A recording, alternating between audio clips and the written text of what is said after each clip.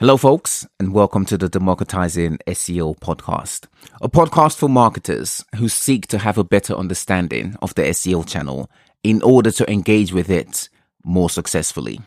My name is Austin Esezabor. I am an SEO consultant and your host for this podcast. You know what I've realized recently? I've realized that some folks are scared of SEO. They're scared of it.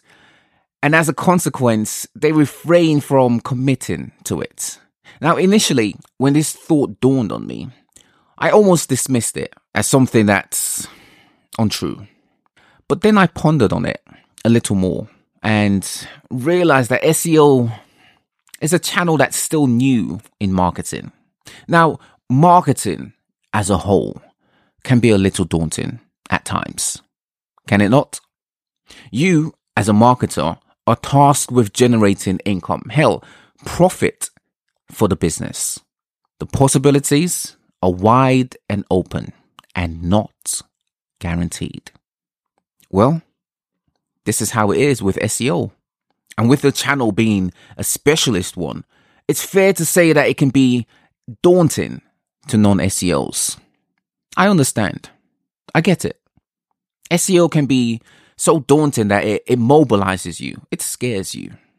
It scares you from working the channel. It scares you from working with SEOs. It scares you from investing in SEO. SEO is an open channel. It's not a secretive one. It's open to all. I know it has a reputation of being a black magic type of art. I know people are unaware of how search works. I know building a channel that's so wide and vast in what there is to know about it is scary.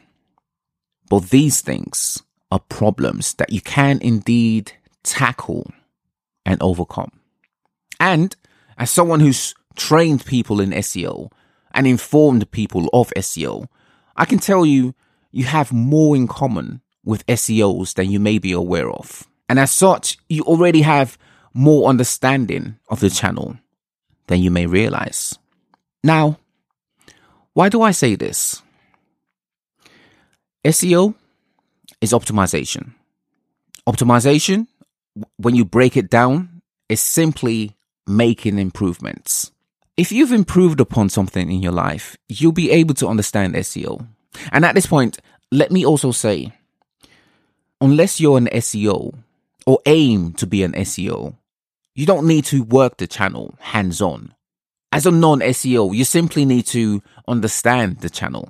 Understanding the channel means being aware of how the elements connect. You need to be aware of how site speed affects SEO. You need to be aware of how backlinks affect SEO. You need to be aware of how the actions of people who work on your site affect SEO. This is doable. This is understandable.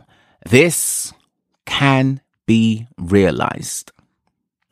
The thinking that SEO is a black magic art is not the way you'll want to think about SEO. SEO requires more than SEOs to be a success. It's not in any way or shape an isolated channel. It should not be treated as an isolated channel. Thinking of the channel as daunting tends to lead to its isolation. And this is an unfortunate mistake to make. Why is this a mistake? Let me give you a real life example. You could have SEO who spend months, literally months, convincing your PR department to be included in a future campaign. After succeeding with this department, with getting them on board, SEO works with your content team to create and launch a page on your site to use as part of your SEO PR integrated campaign. The campaign goes well. 3 months go by, and someone